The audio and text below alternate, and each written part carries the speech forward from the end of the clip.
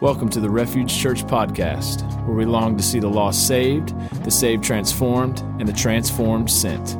For more information on Refuge Church, or to learn how you can give to this ministry, visit refugejacks.church.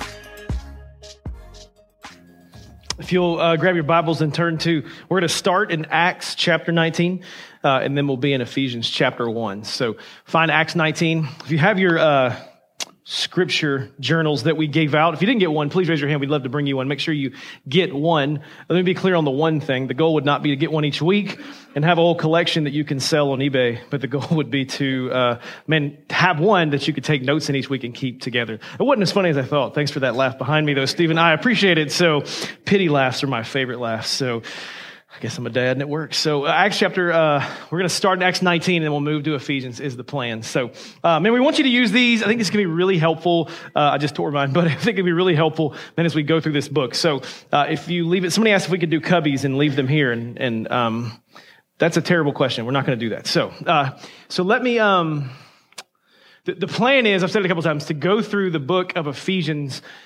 Man, really take about 15 weeks to cover everything Paul had to say to the church in Ephesus. So I asked you to turn to Acts chapter 19, and we'll get here in a second, because Acts chapter 19 is like context or the cultural significance as to what was going on when Paul wrote this book, okay? So one of the challenges of Scripture very often is that we tend to pull out verses we like. I don't know if you've ever done this, and we tend to ignore the ones we don't. And going through a whole book together allows us to see the whole thing and not avoid anything. So it's really kind of the plan is that we would go through the whole thing and not avoid something because we don't like the way it sounds, okay? So let me pray one more time, and then we'll jump in. It'll be a quick prayer. God, we love you, and we just pray that your word would speak. God, and it wouldn't be me. God, would you draw us to you? God, we need you and we love you. Amen. I don't know if you remember where you were March 30th, year 2000, but I do. I grew up in church. I grew up, man, I won this thing called Sword Drill or Bible Drill multiple times. Went to states in Atlanta and lost to a girl who beat me and she won the medal, but that's okay. I'm just a little bitter. But man, I bet growing up, I went to 40 or 50 different weeks of vacation Bible school at 4 different churches every summer kind of a thing. I grew up in youth and I went to every ski trip and every summer camp. I knew all the answers. I mean, I could answer them, but the reality of my life was, and I didn't know this was, I didn't know Jesus personally, but I knew all the answers. So I graduated from high school, one of the rare ones who stuck around even though I wasn't a believer, although I really didn't know what was going on with my life. And I was asked the following spring of my freshman year of college if I would help with the youth ministry, specifically with middle school boys, if I would just burn their energy. And I said, absolutely. So one weekend we did if you know this language, a Disciple Now weekend or a spiritual emphasis youth weekend. And during this weekend, I was supposed to help lead Bible study for these middle school boys, 6th and 7th grade boys, which I did as a lost person, which is kind of backwards. And so on Saturday night, they had a big city-wide rally where 20 or 30 youth groups all came to one large church. We worshiped together. Great event. Well, that Saturday night, I showed up with my middle school boys. We walked in, and I'll never forget, man, I sat in the seat and had some friends around me. Band started playing. Nothing really different going on. Guy gets up and speaks, and about halfway through the sermon, man, it wasn't anything he said. It wasn't anything I heard. I just felt in a moment, and the best I can recall 20 or something years later, man, just the Lord saving me in my seat, the Lord making it very clear that I'm a sinner, but that he had died on the cross for me, and that I didn't know him. And not only that, but in that moment feeling called also to preach the gospel. And so that night, what I came to the conclusion of later is that that's actually when I became a Christian. I actually got saved or placed faith in Christ. That all really to that point, I just kind of been real religious trying to figure it out, but there was no personal faith in my life. Well, what followed and what I want to get to is the following Monday. I remember after that weekend, I was, I think people called it, and we shouldn't use this language anymore, I don't think, but on fire for the Lord is what people told me I was. And so that Monday, I remember sitting at the kitchen table, and I was trying to read the Bible really for the first time. I had this little blue King James Bible that I'd got given when I was 7 when I got baptized, because again, I did it backwards, and I was trying to read it. I don't think I'd ever opened it before. And I started in Matthew 10, I started in Matthew, the Gospel of Matthew. And I remember reading the first couple of chapters and going, this is not what I expected. If you know what Matthew's about, the first couple chapters are just names. And so I didn't really get a lot of that, and I kept going. And finally, I got to chapter 10, and I remember reading several things in chapter 10, and it was as if the Word of God came alive to me for the first time. I didn't hear God speak to me, but it almost felt like that or that close. I can remember sitting there and reading the verse, Matthew 10:19, that says, even as you're standing there, I will give you the words to say. And I remember reading verses 26 through 33, who says, when Jesus says to the disciples, now I'm going to send you out, and when I send you out, don't have fear. And then I remember reading the last part of Matthew 10, where it says, when I came, people think I came to bring peace, but I didn't come to bring peace, but a sword. And I'm going to divide father against son and mother against daughter. And he gave this difficult call of discipleship. And I can remember reading all three of those things and just feeling like the Lord was speaking to my heart.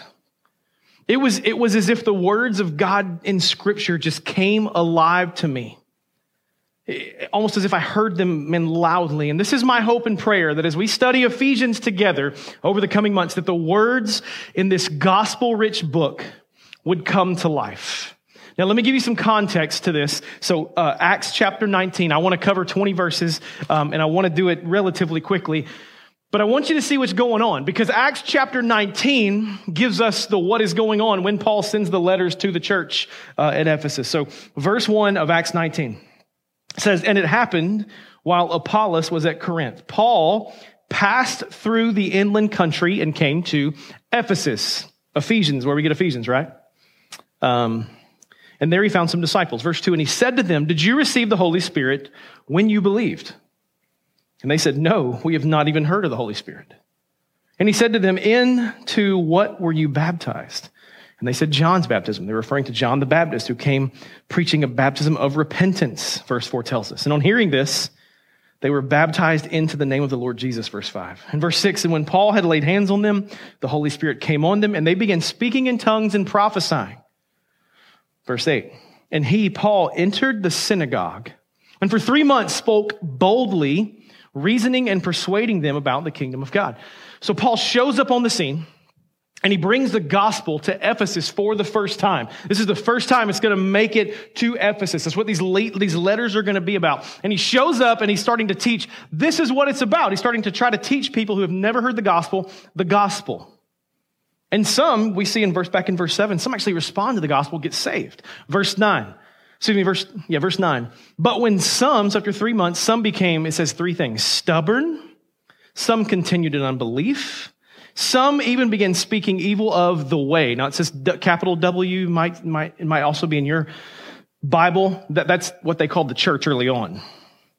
And so they started speaking evil of the way before the congregation. So what did Paul do? Paul didn't defend himself. Paul didn't take to arguing back. It says he withdrew from them, and he took his disciples with him, reasoning daily in the hall of Tyrannus. Verse 10. And this continued for 2 years. And this is really important, so that all the residents of Asia heard the word of the Lord, both Jews and Greeks. One of the things you see over and over in Acts is the gospel moving from one continent to another. Here you see it moving to a different continent. That God's going to use Paul to bring the gospel to a different continent. And how he's going to do it. This is what is happening. It's going to come to a continent and a culture in Ephesus that is corrupt. And we'll get into this later. But man, it is dark. It is heavy with black magic, voodoo kind of worshiping those kinds of idols. This is the culture they're in. We'll talk more about it. And then this thing happens in the next couple of verses that's this kind of startling. Verse 11 says, and God was doing extraordinary miracles by the hand of Paul. Listen to how extraordinary this is. Verse 12 says, those that even the handkerchiefs, now you know what you use a handkerchief for. Are we clear? We good? Do we need to do that? Are we good? You blow your nose, okay? Just so we're clear, okay.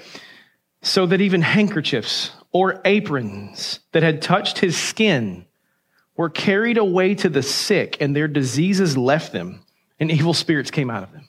So Paul is so full of the Holy Spirit that even the fabrics that he touches is used later to bring about God-glorifying healing and other things. So people start to figure that out. Verse 13, then some of the itinerant Jewish exorcists. So just think like demon worshipers. I mean, this is not a God-centered thing at all. Undertook to invoke the name of the Lord Jesus over those who had evil spirits, saying, I adjure you by Jesus, whom Paul proclaims.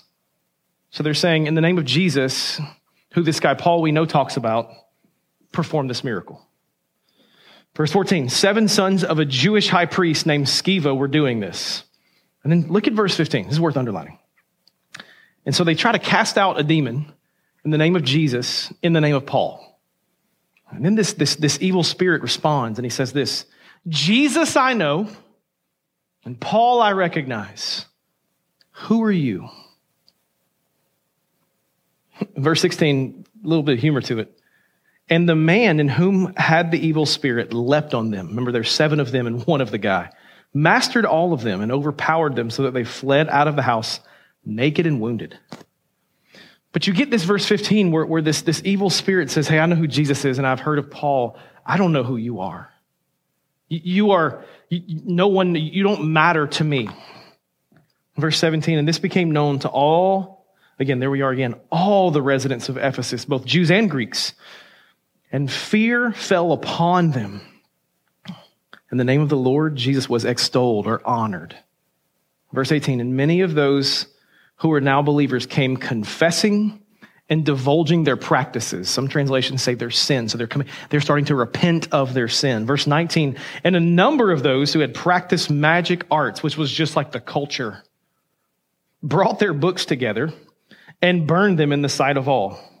And they counted the value of them, the books, and found that it was 50,000 pieces of silver, which is quite a lot. Then verse 20, man, it's kind of the big part of all this. So the word of the Lord continued to increase and prevail mightily.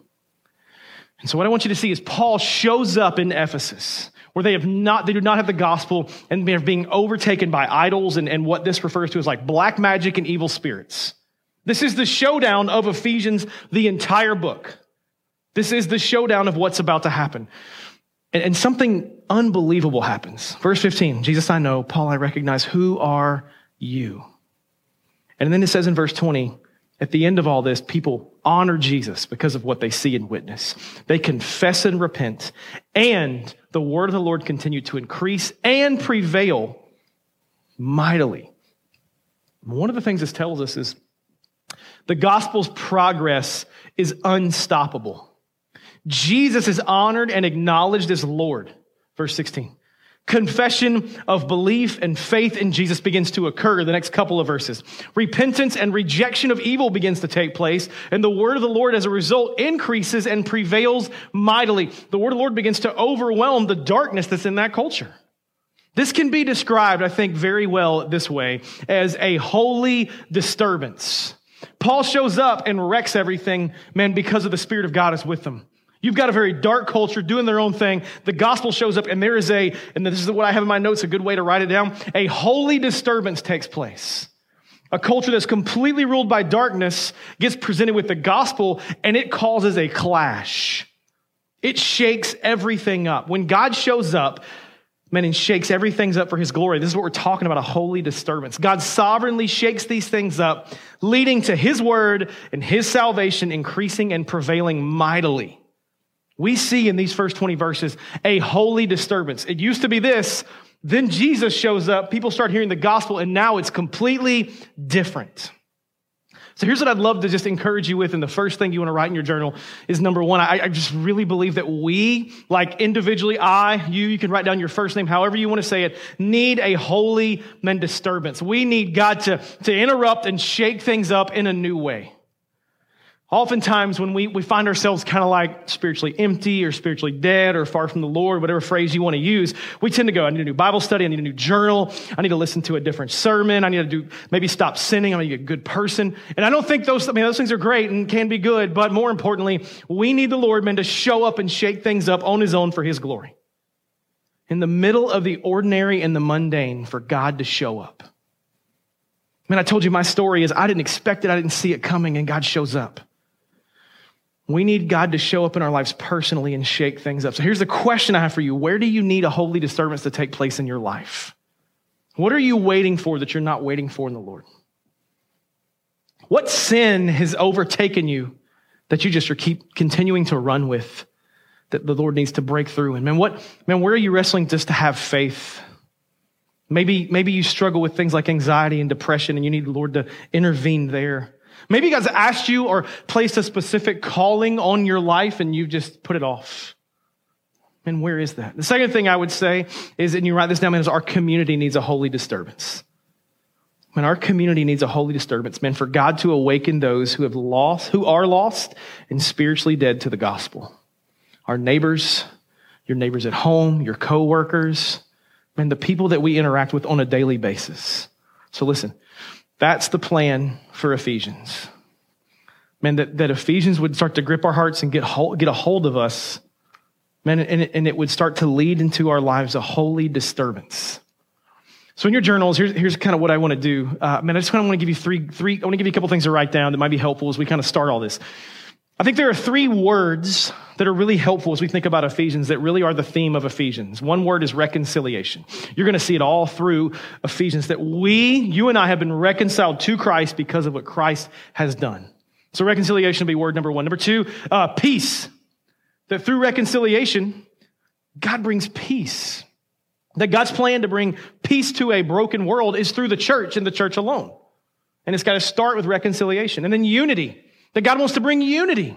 But again, his plan is through the church because of those who have been reconciled. Here's what I'd love for you to do with these journals we're giving you. Number 1, read along and take notes. Can I tell you, one of the greatest gifts of knowing God over time is writing down how, when, and where God speaks to you and what he brings you through. If you read the Old Testament ever, you'll see all these times where God's like, okay, I did that, now put a rock up to remember it. I did that, now build this altar to remember it. And he was always telling people to remember. One of the things you can do with these journals we're giving you is take notes, read along, and watch where God speaks and put a date beside it. The second thing I would say about the journals is memorize a passage. At some point, man, if you do this, God is going to lay a passage, a verse, maybe a whole chapter on your heart. Memorize it. Get scripture in your heart and watch God begin to form you in a different way. And then the third thing, man, once a week, engage somebody with Ephesians. Once a week, engage somebody in our church community with Ephesians. Here's what God's teaching. This is really simple. Here's what God's teaching me, right? What is God teaching you? And do it with your kids. Do it with a neighbor. Do it with a coworker. Do it with somebody in the room. And what is God teaching you? Ephesians is a manifesto for the church. It describes the church's essence and identity. It tells us who the church is, how it came about, how it must conduct itself, and what the mission of the church is. The church is God's plan to bring reconciliation, peace, and unity to a broken world. And the letters from Ephesians lay out God's grand vision for reconciliation, peace, and unity in Christ. That when humanity is reconciled to God and one another through varying backgrounds, man, God does incredible things. So let's look at, man, verse 1 and 2, and we'll kind of plow through. So it says, Paul, an apostle. Now that word apostle means one who is sent, just in case you ever wondered that, okay? Paul, an apostle of Christ Jesus, by the will of God. This is the opening of Ephesians.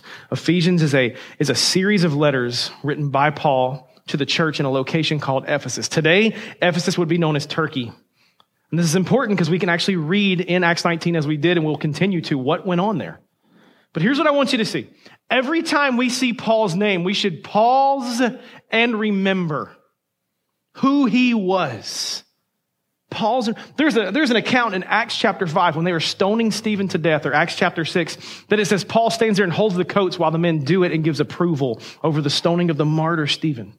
This is Paul's legacy. Here we have a man in Paul who formerly would have been compared to a terrorist and is now writing the New Testament. And this would be akin to a terrorist coming in, getting saved, and becoming our pastor. We would go, really? Paul hated the church. Paul murdered Christians, and he hated Jesus. The very name of Paul should stir a reminder into what was and what God has done. Acts 9 is Paul's great story of reconciliation, and you can write that down, read it on your own time.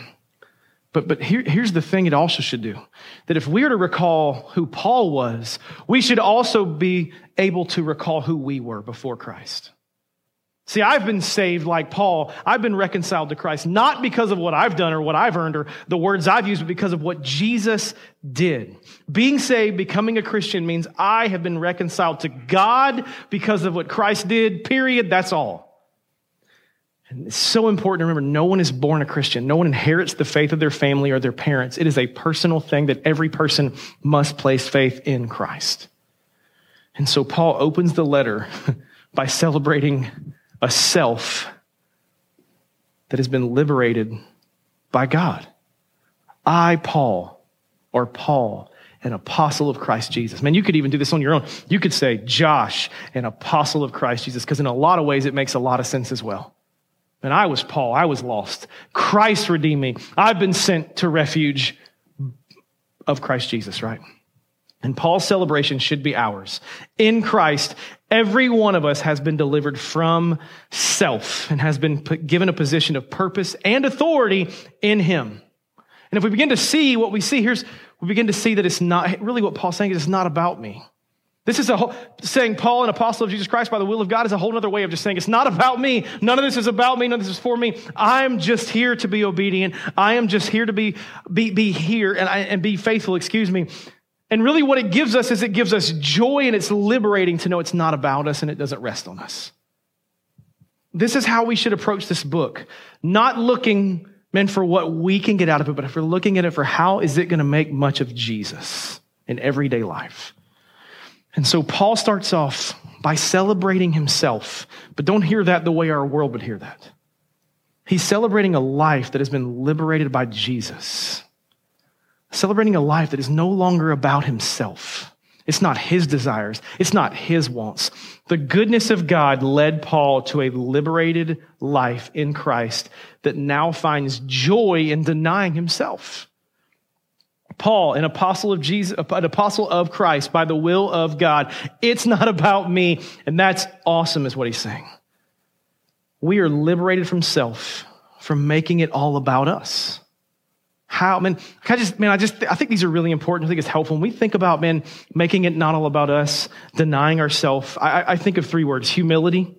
Humility, humility is denying yourself, denying your passions, your desires, your time, your choice of restaurant later when you leave. Like, not you, somebody else, right? I think of sacrifice.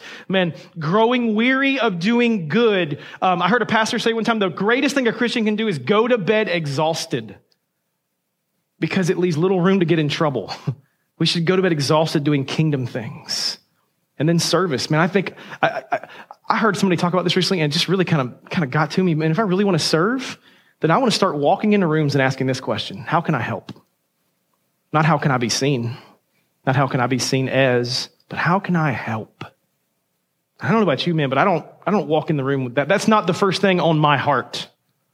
First thing is I want to go see somebody I like, or I want to go have fun, but no, God says, how can I, and these are phrases, these are words that help us to deny ourselves, to make it not about us. Our self has been liberated by the goodness of God, and in that we find contentment and joy. See, Paul's going to write a whole nother book called Philippians, which we'll do at some point. We did it over the summer. And the crazy part is he's saying, I am free, and in my freedom of not having the weight of results, there's joy. And then 1b says this. So he says, Paul, an apostle of Christ Jesus by the will of God. And this is, really have to get this. He says, to the saints who are in Ephesus and are faithful in Christ. He says, to the saints. Now it's really interesting because, Ephesus, the people in Ephesus weren't saints. They were horrible, worshiping black magic people. But he shows up and goes, hey, saints. And they're going, what? No one would have called them saints. They had not earned that. They were in Christ, but they still would have referred to themselves as saints. Being a saint in the Word of God, like literally translated from the Old Testament, was to refer to the people of Israel. Remember that whole let my people go? So to call somebody a saint was to call somebody a son or a daughter of God. So when Paul shows up and starts calling them saints, those who are saints, who are Jewish, are getting offended, and those who are starting to learn they're saints are getting their socks blown off. Paul is calling these people who are not known as saints because they're not Jewish. He's saying, hey, you're part of God's family. You're a saint. The understanding to this point in the world before Christ is that if you were not Jewish and didn't follow all the rules, you could never nor would ever be loved by God or be called a saint. See, this is the reminder when we see saints that the gospel is inclusive. And the gospel is inclusive. It includes those that aren't born into it. It includes those that don't grow up in church. It includes those whose families didn't get them in. It includes those who can't earn it, who can't afford it. And the gospel is not exclusive. It is for all people. And this is when he's calling them saints, he's reminding everyone of this. Those who were not now are. This is adoption, isn't it? Those who are not now are. And then he says the saints in Ephesus. Man, Ephesus was not a Jewish city. And so really he is giving the title of saints to a people that would never have ever nor deserve to ever be called saints. Their saintliness, though, is not something they can earn, but something that's bestowed upon them. And again, what is he saying? It's not about you. It's not about what you can do. Paul is celebrating the miracle of God's grace and calling them saints. We are saints by the mercy of God alone. Paul is offering to others and to you and I a brand new greeting from a better and different world. He's really saying two things in this first verse, just really two things. Number one is self. Have you been liberated from God? And the band's going to come up in a second. We're going to play a song and try to prepare to respond to this. But I have a couple questions, man. Do you realize that yourself has been liberated from God? And do you realize that you are a saint by the mercy of God? Therefore, making it all about God, taking the pressure off, taking the effort off, and in place, worship and obedience. But I want to go back to conclude with this. We looked in Acts chapter 19 in verse 15. And we looked and there were three responses from that evil spirit. And it was, Jesus I know, Paul I recognize, but who are you? Man, I would leave you with that question this morning. Man, who are you? Are you found in Christ? Or are you found doing your own thing? Who are you? I'd like to pray with you now. If you would, man, pray with me. Close your eyes. And then maybe you're here and you're going, I don't have a personal faith. I've never responded to the gospel. Man, I'd love to help you do that this morning. And it's really on your part. It's pretty simple just to pray, God, would you save me? God, would you forgive me? And confessing Christ as Lord of your life. And if you make that your prayer, I would just say, man, welcome to the family of God. You can pray that. Let us know if you're online, if you're in the room. Let me know later that you prayed that. But again, at the end in the middle of Acts, man, you get this evil spirit. Jesus, I know. Paul, I recognize, but who are you? And so the question for you is, are you found in Christ? And if you are found in Christ, how is that impacting your day to day? How is it impacting how you live and what you do with your life? So God, we thank you for your word. We thank you for the truth, God, of your word. God, that we are recognized because of you. That we have been liberated from ourselves. We are called saints because of you.